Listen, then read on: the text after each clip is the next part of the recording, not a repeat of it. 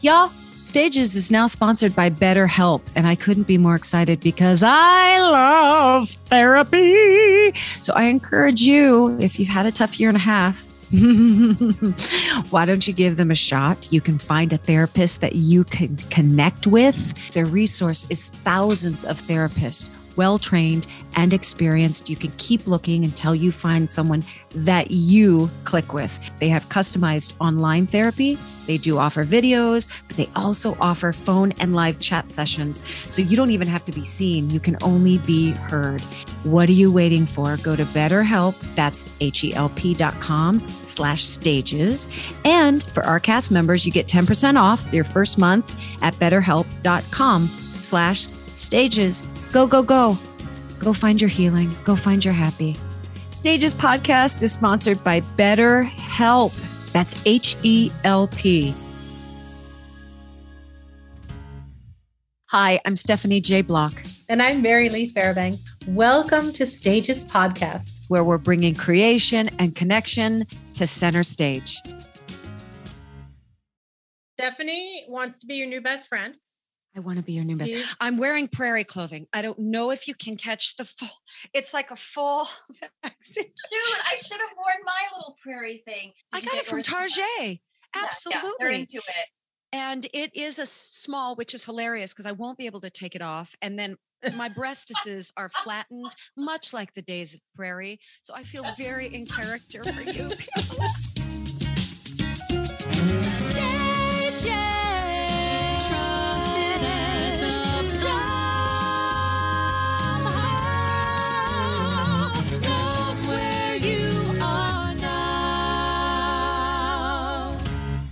Today's guest is a multi-talented woman.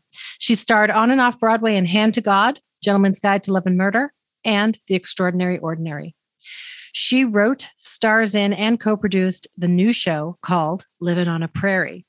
She was recently featured in Forbes magazine for her work in this show and won several Indie Film Festival awards, including Los Angeles International Film Festival and the Tribeca Film Festival, just to name a few. Please welcome Pamela Bobb. Pamela Bobb to stage. Pamela to stage. All the way from Mankato. I'm so excited. Okay, I'm just letting you know, if this hour is going to be all prairie reference, I am here for it. I am here for it. All of the nuances in your series. First of all, award. And these are not little awards. Does it still shock you in a way? Or were you like, no, this feels right. I created something unique and niche and yet universal, because Little House on the Prairie, oh gosh, we can go down so many roads, so many dirt roads with this conversation. Little House shaped your childhood as it did mine, because that community is so beautiful, and the way they help each other, and the barter system, and the care, and the trials. And I was just telling Mary Lee, I tried to introduce my 6-year-old to it, which the content is a little too, serious. We saw the episode where the alcoholic drinks too much and has hallucinations of bats. Right. She's waking up in the middle of the night, scared of bats, but she does want to see when Mary gets blind and what the baby looks like. So we're trying to get there, but that's this is not a family fluffy show. I mean, certainly there were nice lighter episodes, but like, am I allowed to curse? Can I say? Of course. Like I say in the show, some serious shit went down on that prairie. For sure. And I cry every episode. Every episode.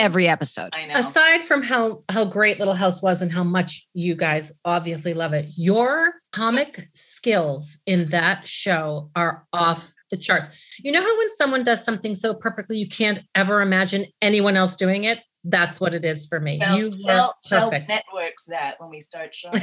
I will say, to answer your first question, is it surreal, or do I know, like, hell yeah, this is it? It is equally both. Mm-hmm. I mean, I don't know if you saw my face while Mary Lee was doing that amazing intro, but like, I'm holding my head and my eyes are popped open and I'm shaking my head, because A, I can't believe it. B, it sounds seriously impressive. And C, I probably have imposter syndrome all at the same time. It's bizarre because on one hand, like, yes, I know it's great. I did something great. And on the other hand, I can't believe I did something great. Has this project been percolating in you for a while? So long story short, I had come off of several years of doing a lot of theater in New York. And as you ladies both know, it can beat down a person real easy. As wonderful as it can be, it's hard. It's really hard. And I was a mom the whole time, and it was just difficult. And I find it very interesting that sort of Broadway reckoning is happening right now with toxic environments, because I experienced a lot of that. And by the end of sort of like a 6-7 year run, I was like, I need a break. I need a mental health break. I need a physical health break. I developed autoimmune issues because of it. Everything just sort of fell apart. And it was a real mourning period too, because it was always the dream. And I had achieved the dream, and the dream was almost killed me. And I don't at all regret it. I did achieve my life dream of getting to Broadway and New York theater and all of that stuff. But it took a real toll on me. And I had to step back for a minute and say, whoa, what is this? How do I get back on track? How do I also do art that I'm really supposed to be doing? And how do I get there? So I just took a little mental break to get physically well, emotionally well. And I wrote when I was younger, but I never considered myself a writer. I had never produced. I had done, commercial and dabbled in a little bit of film, but nothing that I knew what I was doing. So it was never even on the radar of being able to do something like this. But the idea came to me in a dream. I was putting my son to sleep. He had fallen asleep and I was still in his bed, and I was sort of in that half awake, half asleep space. And the idea of the Pictionary episode, which is the first episode, popped in my brain. And that episode, by the way, is a true story. That happened to me. So you were drawing a sandstorm? I'll never forget it as long as I live. I was at a party. We were playing Pictionary. The word was sandstorm. And the only idea that came into my brain was to draw the scene from Little House on the Prairie where Mary is caught in a sandstorm. Right. Because a prairie woman with sand circling around her. Come on. I mean, Stephanie would have got that clue. Even occurred to me to draw sand and storm. And in that moment, actually, and it was so humiliating. I mean, it was just, and literally when it was done, I was angry. No one figured out that it was sandstorm. It was like, come on, people. And it was in that moment that I realized that Little House on the Prairie had seeped deep, even deeper than I had even thought or considered, into my actual DNA and how I filtered the world. Yeah. And so that moment popped into my brain in sort of a dreamlike state. And I, not to get too woo-woo, but I'm going to go woo-woo. I felt an electrical bolt go through my body. And I literally sat up in the bed. And I had just a knowing that this is what I have to do. I don't know how I'm going to do it. And the plan was, I was just going to take my iPhone and film with a couple friends just for fun, because I just thought, this is cool. And I know it's a good idea. It makes me laugh. What if I did a bunch of shorts just about these funny prairie, because that wasn't the only prairie embarrassment I've had in my life. And I have to say, the feeling was so strong. I think the next week I was hanging out with a couple of friends and I said, you guys, I have this idea. And I told them the idea and I said, and I want to call it Living on a Prairie. And they doubled over with laughter. Mm-hmm. And I knew I was onto something. And the second I said it out loud into the universe, within 6 months, the whole thing was done. And I didn't have to work for anything. I mean, the whole thing was magical. I went to a show by myself, took myself on Mother's Day to see a show, sat down next to a very lovely couple. They started talking to me. What do you do? Oh, I'm an actor. Oh, we love Broadway. We love theater. Have you seen, what are you doing now? And I said, and I don't know why, I said out loud, and this is before I had written a word on paper yet, a word. It was just an idea. I said, I'm going to write a TV show about a woman obsessed with Little House on the Prairie, and I'm going to have Alison Arngrim co-star in it. And he looked at me and he said, that sounds amazing. I'd like to invest in that. Oh my goodness. And I was like, okay. Well, you were in good seats. You were in house seats. You were like in row D or E, smack dab in the middle. Yeah. And then the next day he emailed me and I was like, what? And then the next day he emailed me again, like, I want to invest in this. That's how that happened. The production company, I went and did a show at Vaster at New York Stage and Screen, a workshop of a show. And Garth Kravitz, a wonderful actor, and I were in the same cast. We were talking, what else are you working on? I said, actually, I have this investor and I have this show and I've written it and I just don't know how to film it. I don't have a production company. I don't know how to do this. What about you? And he said, I have a production company that specializes in dark comedies. And oh my God. Other stuff. And it was a perfect match.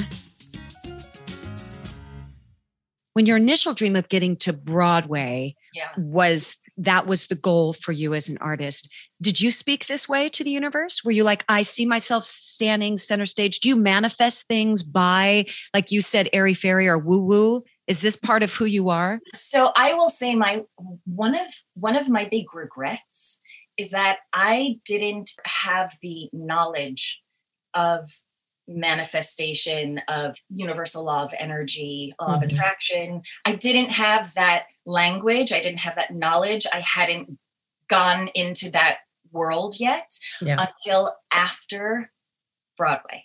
And my huge regret is I wish I would have had those skills and those tools and that knowledge to have helped me navigate that. Here's the thing. If you had all those skills and tools and knowledge at that time, you would have gone in a different direction. You would not have hit the roadblocks that forced you to stop and create something new. And I think that's definitely what sometimes that has to happen because we're so caught up in what we're doing that we're not actually on the correct path, even though we're enjoying it. And so the universe just plops it down and goes, no, we're going to stop you right here in your tracks. You're going to get sick. And then you're going to regenerate and come up with this new idea. And I mean, I am totally into all the things that you're talking about. I think words are very powerful. I think just by saying them out loud, and I know those magic moments, like when you hear yourself say something, you go, oh my gosh, that was the truth. What we're not taught is that those gut feelings, those little whispers, those instincts, those first impressions, that is always right. And we might not know why we're saying no to something or why we're saying yes to something, but have to believe that those feelings that might be total opposite from everyone else are exactly, it's your guidance system, and it's never going to lead you in the wrong direction.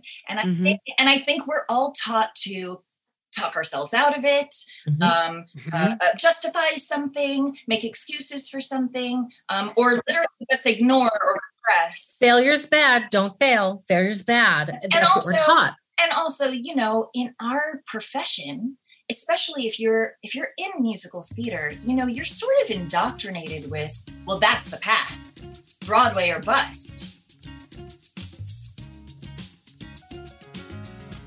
Where did you grow up? I grew up right outside New York City in Teaneck, New Jersey. Oh. And my mom's an actor. My sister's a pianist. My dad's a writer. So I was surrounded. This is my life. But again, that whole thing of like, I knew I was a good writer, but I'm not a writer. I'm an actor. I knew, can I tell you something really woo-woo? 2 really woo-woo things. I took a 3-month chakra workshop. Learn about the chakras, and it was hardcore. I mean, it was deep, deep group therapy.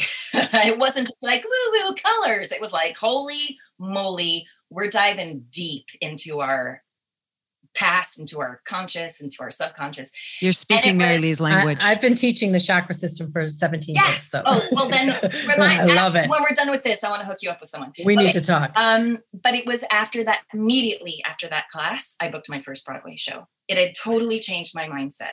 But the other thing is, this is crazy. When I was in Gentleman's Guide, I have a friend who's a psychic, and I had a little session with him. It was in between the matinee and evening show. We went out to dinner, and he did his session on me, and he said, "So I see you. You're a producer." This was 7 years ago. This was 6 or 7 years ago. He went, you're not just going to be doing this. You're going to be producing and you're going to be writing. And at the time I was like, what are you talking about? I don't even know what that means. I have no idea I was sort of like, okay, that's cute, but okay, let's move on. And literally it was 5 years later when this all happened. And I was like, interesting. You have small children that you're doing all of this with little kids. Yes. So Henry just turned 11 and Margot just turned 3. And I had Margot right after filming. I got pregnant with Margot right after filming Prairie. She sort of came after we filmed it. She's my little magical baby. Because I also, there's a reason why there was 8 years between the kids, because I was in a just totally different place. It was interesting when I got pregnant with Henry, it was certainly a very happy thing, but I hadn't achieved my career goals yet. I was a working actor, but I hadn't achieved those things that I always wanted to get to. And so when he was born, instead of like a lot of mothers, when their babies are born, they go, oh, I'm done with everything else. This is it, baby. Like this taking care of this child is my life. And I sort of had a totally opposite reaction. I had this baby that I loved, but it only instilled this fire of me of like, oh my God, I have got to achieve my dreams. Otherwise I'll feel resentful. The good news is I did it. Yay. But I ran myself ragged. And by the time Margot came along, it was sort of like, I checked those boxes off. I had a really very new perspective of the business, of my place in the business, my new goals, my new dreams. And when I had her, it was like, oh yeah, I could bask in the mommy love. And I was able to be super present. And that makes me feel very guilty about my experience with Henry. But it really was a very polar opposite mothering experience. Wow. It's hard being a mom and doing all this. It's hard. The other difference too is that I think, you were asking me before, was I manifesting the Broadway thing? Partially, but I think the big difference is I was white knuckling the Broadway thing. I was climbing to get to that dream. It felt like, I'm working really hard. Desperately. Yes. Yeah. With Prairie and with this sort of new avenue of my life, it feels just much more in the flow. I remember we were filming the Bonnet Heads Anonymous scene, which I am not in. That's the group Male Therapy. Yeah. Yes. Mm-hmm. And, but I remember being there while they were filming it and the light bulb just went off and I went, oh, this is what I'm supposed to be doing. Oh, this makes perfect sense because I was that actor. And I think this is part of the reason why part of my Broadway experience was there was an element of it that felt weirdly dissatisfying, which was because I am the actor who's in the rehearsal room watching everything, even the scenes that I'm not in, because I want to look at the process. I want to see it. I want to make things right. I want it to be perfect. And I don't mean perfect as in clean cut. I mean perfect as in we are the best in the business. We have the ability to make this the best it can possibly be. Let's go. Let's do it. And it's not about having power, because I don't want ultimate power. I want a collaborative experience. I want people in the room that are better than me, quite frankly. But with Prairie, the experience was I did have it was my vision. It was my creative control. However, I was in the room with amazing other talents. I had a say in the conversation. I had a say in the casting, and and the writing was mine. And I knew if it wasn't good enough, but the experience was like, oh, all of those elements of myself that I would sort of kick myself about. I remember saying to myself constantly, like, why can't I just be satisfied? Why can't I just come to work and feel happy that I'm just even here? And And instead of that little nagging thing inside of me, like, yeah, but what about this? Or how about that could be better. Maybe if we could just do, and long story short, when I was doing Prairie, it was like, oh, duh, this is it. This is what I'm supposed to be doing. Really bizarre to get to 40 years old and then go, oh, this is it. It doesn't matter if it happens at 40. These are some things that people never get to feel and discover and ride on that wave. Yeah, and it's changed everything. I mean, it really has changed. Not saying I don't want to do theater. I absolutely do. But I got really picky with my what I said I was going to do and what I wasn't going to do. I think if anyone comes into their power, it allows you to feel like, aha, this feels right. This is where I'm supposed to be. Anytime you're in the grandest of circumstances and your voice is not being heard and you're not being taken into account, it doesn't matter what the atmosphere looks like. That's not the place for you. So I want to go back to Little House on the Prairie because it's me and I'm wearing a prairie dress. Did that series, was it like a safe space for you? Was it what you wanted your world to be when you were growing up? So this is an interesting question. I've asked fans this over and over and over again because I had a very happy childhood. You know, I had very loving parents. I was not in an abusive situation. And so I thought to myself, so why did I escape into this world? Why did I want this to be my world? Because my real world was pretty darn good. I understand if you're in an abusive, I've had fans email me saying, I grew up in a foster system my entire life and Little House on the Prairie was my only escape and I wanted them to be my kids, or my parents were abusive, or all of these heartbreaking. I mean, it brings me to tears, some of these stories people confide in me. And I don't know why I escaped to it other than I could relate to it because I actually felt that in my life too. So it was sort of a validation for me that, oh yeah, this is how we're supposed to act. We are supposed to love one another. Oh, look, that men do cry. Oh, look, my dad was a crier. Men cry. And I don't know any other show that has had this effect on people. There's something beyond comforting. And I still watch it as an adult, right? I have all 9 seasons on the DVD. We circulate them every couple. It's like that and The West Wing. That and The West Wing are my constant go-tos. Wow. And it is because there's just a lot of trial that happens, but the manner with which they work together for the greater good is so beautiful. And it's done in these palettes that are just like, it's like a comfy blanket. Yeah. It's swathed in, beautiful beiges and golden lights and daisy flowers. And the music, just the music alone can set you into a completely different state.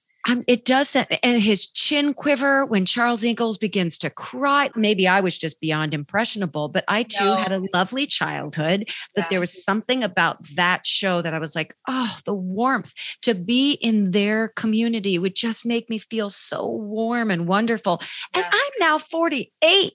And I'm still dressing up like a prairie girl when it comes time to talk about this show. So what's interesting is that this is the reaction and this is the experience of every Prairie fan. So I've sort of become an unofficial Prairie spokesperson for fans, which is I love it. Really bizarre.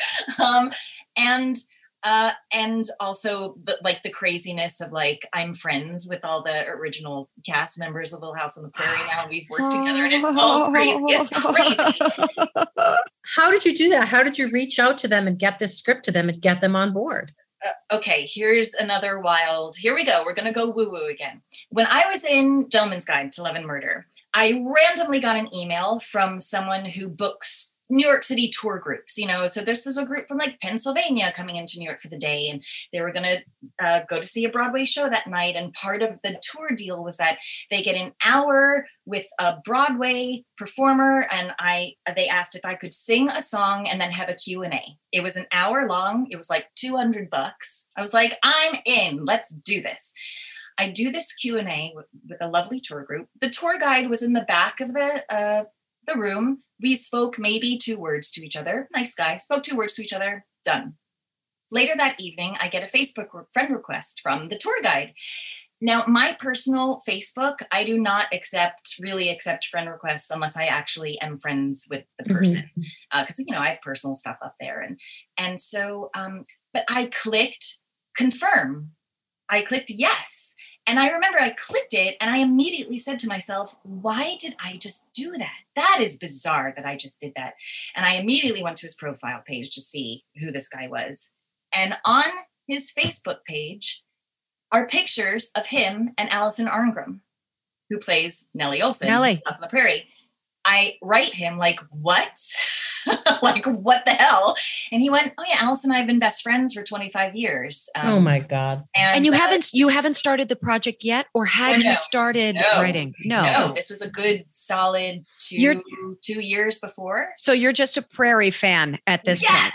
Yes. Okay. And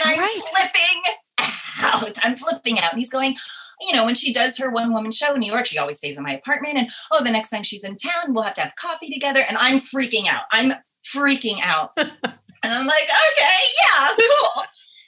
Fast forward a year, I'm in Hand to God. I get an email from Jim saying, hey, Allison's in town. We're coming to see your show. And I was like, okay. So he brings Allison to see the show.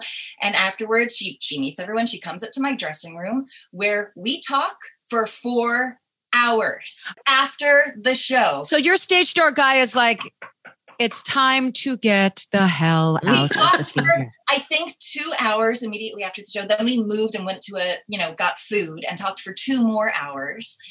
And she told me, she answered every single burning question I'd ever had about Little House on the Prairie. And we started a friendship. And it was probably a year after that when I had the idea. And I contacted her and I said, hey, I want to do this thing and will you be in it? And she was like, hells yeah. And I was like, great. And it was through her. And then she was like, oh, this is really good. Because she read the script and she was like, this is good. This is exciting. I'm going to contact the rest of the cast. Oh my God. And so they're all still in touch with each other. Yes. And many of them wanted to be in it. Have cameos in it. Yes. So, but we did get Charlotte Stewart, who played Miss Beadle, the beloved Miss Beadle.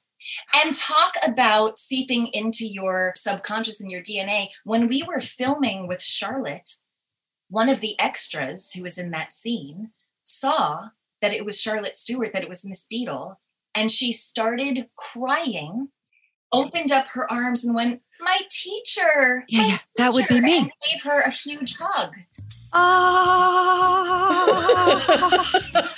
I have so many questions. Okay, without betraying any trust, just give me a couple sentences as to what was shared with you, as to what the set life was like for Little House. Yes. So difficult, challenging, wonderful, family, all those things? Yes.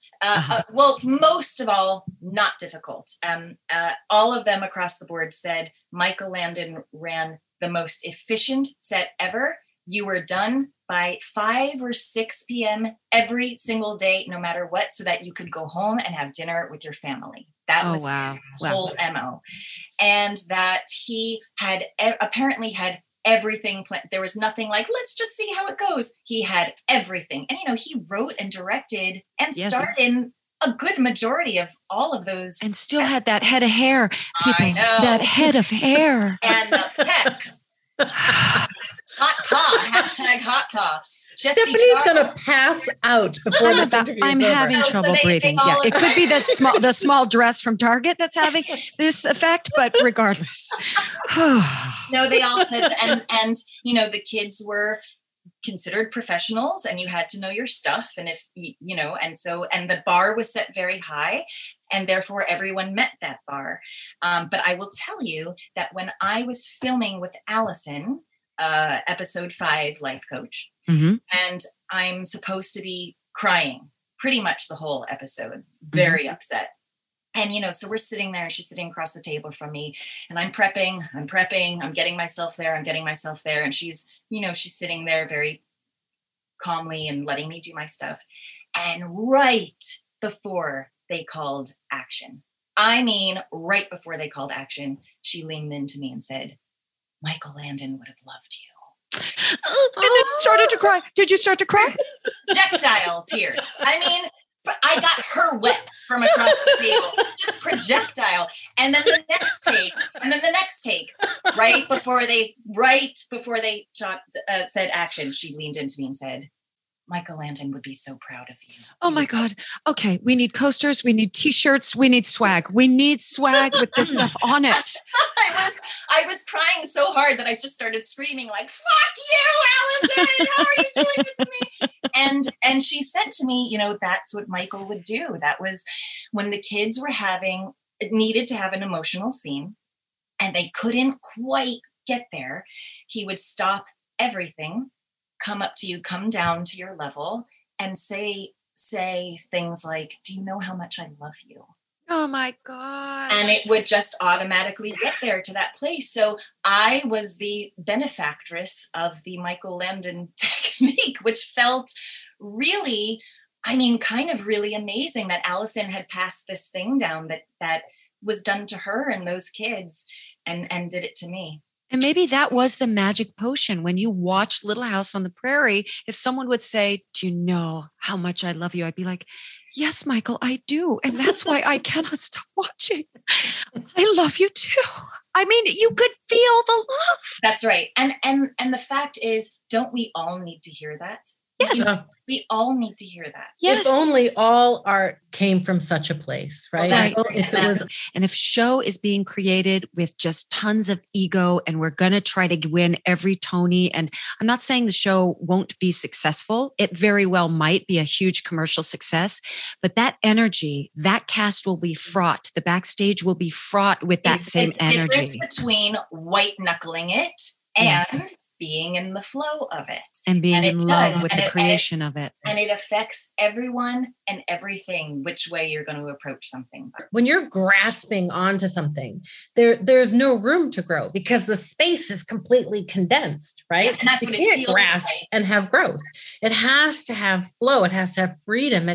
And that takes courage. And also that the holding on is limiting. It closes options. It actually does the opposite effect of what you ultimately are thinking that you want. I know I've said this before many times when I'm teaching, or even a mantra from my own head, and I may have said it on the podcast, but inspiration, not desperation. If it comes from desperation, it is not going to be what you want it to be. You know, Pamela, you also say, yes, it goes back to you being in 8 shows a week with Gentleman's Guide and being asked, will you speak to this group? And most people would go, oh, I'm exhausted. My plate is full with all this stuff. And because you said yes, that sparks something else, which sparks something else.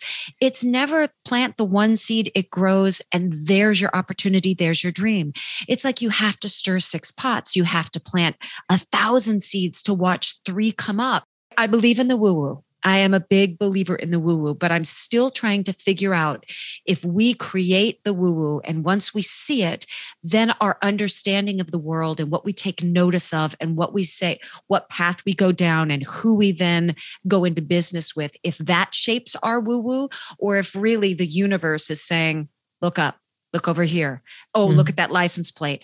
I believe that we pay attention a little more, like that lightning bolt that hit you changed your point of view. Yes. All of a sudden now you're seeing things in a different way that were always there, but weren't necessarily getting your attention. So I believe in creating the woo-woo. That initial spark, I think, is divine in some way, comes from a higher power. And then we interpret it in the way that we need to continue down that path. That's it, 1,000%. And I do think, I love how you put that, because I do think it is a co-creation, right? I mean, which comes first, the chicken or the egg? Well, they both need each other, right? And I think what's been amazing for me is exactly what you're saying, which is once I became aware, once I understood, oh, my intuition is here for that reason. Oh, that little feeling I had was for that. Oh, I get it. And once I learned to trust that, listen to that, nothing is ever, that it is never wrong, those feelings, and that will guide you, then you do notice all those little things. And you do realize all of a sudden, holy moly, the universe is talking to us all day long, every day. And it's our job to understand what that is. Right. And we're not taught that. 98% of the time, whatever, like you were speaking to, that voice in our belly is going to be pretty accurate. And once you trust that in yourself, as long as it's not to a detriment or a harm to someone else, it is your guiding force. And we all just need to believe that, and that voice in our bellies, especially women. I hate to put a gender on it, but especially women, we have this power. But it's not only that, you're taught the opposite. You're taught, be nice, kiss that uncle that gives you the creeps on the cheek because that's polite. You be nice. If you're in an elevator and somebody comes in and you don't like them, be nice. Right. No, I get off that elevator. When I was young, I didn't. I'd stay in the elevator. But now I'm like, no, my body's telling me something and I am listening to her. And your body never lies. I mean, your body, listen, I manifested physically all the things that I was holding inside of my body. I mean, our human bodies are incredible. They will scream at you when they know something is wrong, when they know something is off. And it is incredible how we dismiss it, pop a, cold medicine and go on with your day. Mm-hmm. It's talking to you. It's telling you something. Here they come.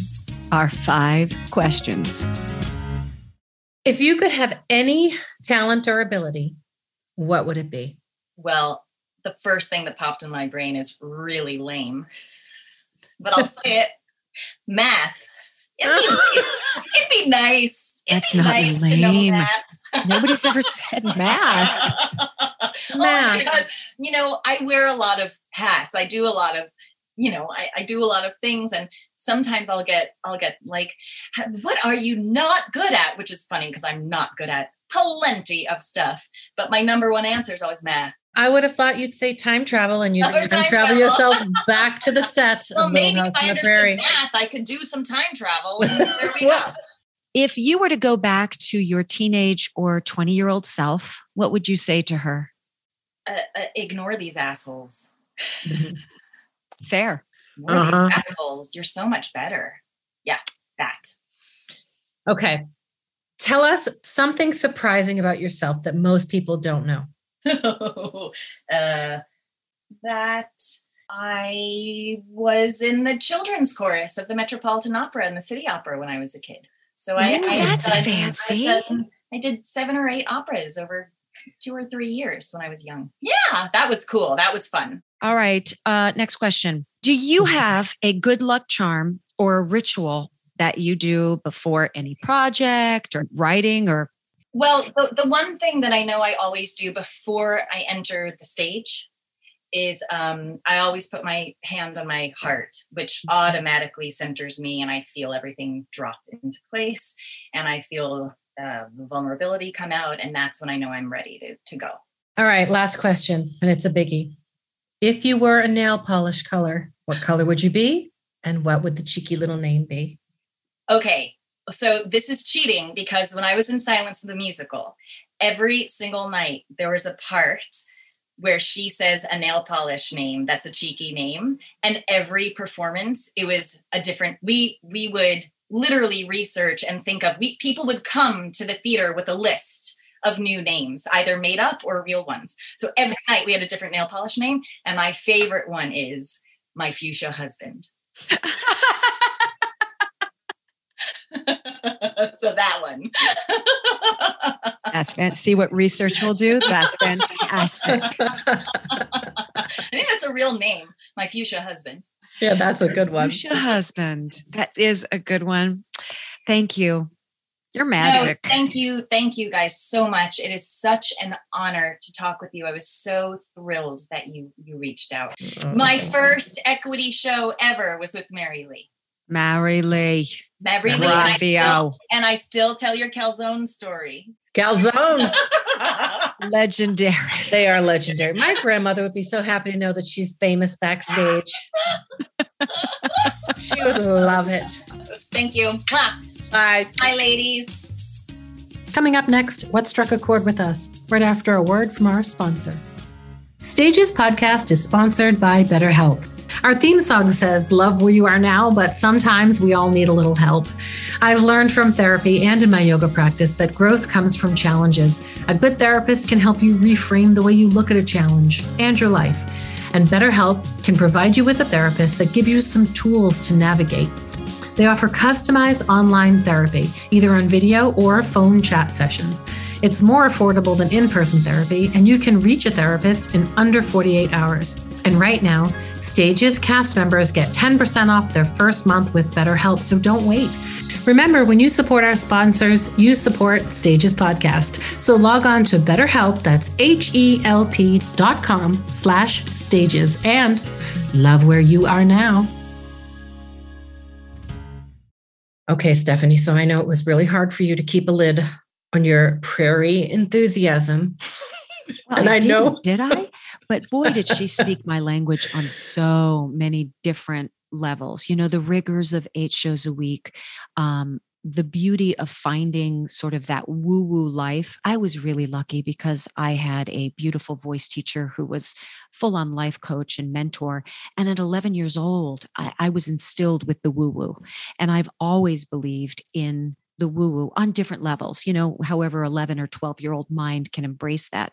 But as a grown woman, I still use it. I believe in that co-creating your life with the universe and the divine.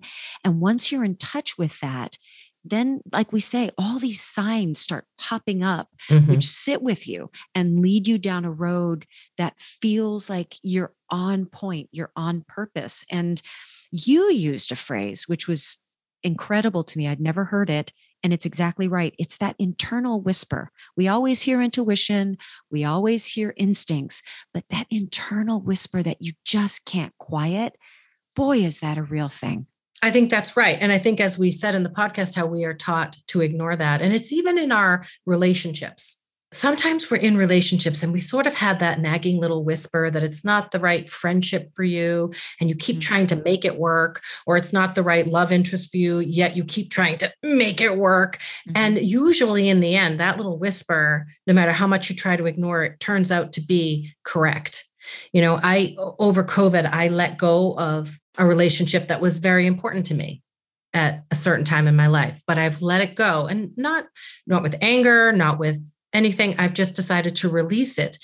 And it was painful. And I kept going to bed, and for about 3 weeks, I would go to bed and I would say, you know, out loud, show me what I missed. What did I miss so that I don't do that again? What did I not listen to?